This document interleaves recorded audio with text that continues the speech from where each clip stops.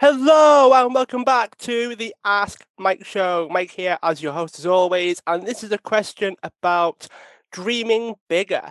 How do we dream bigger? What's the mechanics of it? And how do we deal with some of the struggles that come along with having big dreams? Now, you're allowed to have big dreams, you're allowed to want a lot from your life, but the bigger you dream, naturally you're going to feel there's more risk involved. There's a lot more going on, a lot more can potentially happen.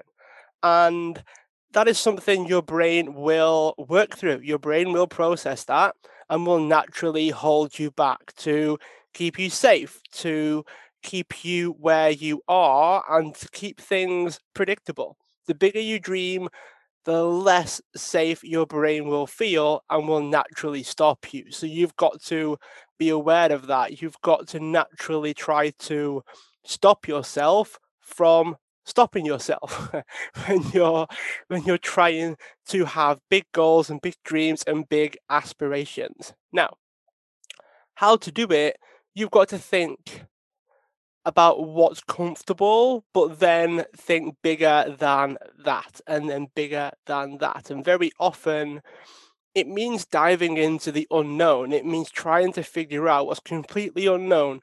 What do you have no chance of being able to figure out in that moment? And then you make the unknown known by doing things like research, speaking to people, collaborating with people, because the bigger you go, there's potential there for it to be no longer just about you. And it all sort of compounds from there. It very often opens a door to possibilities that you never, ever would have thought possible. But it starts with your dream. It starts with dreaming big. And it's also a muscle. Dreaming big is also a muscle that you may have to flex a couple of times before you start to really dream for the big goals. It's something you have to potentially train yourself to be able to do. But by doing it more often, getting creative, thinking into the unknown is one of the main ways that you can do it. So I hope that helps.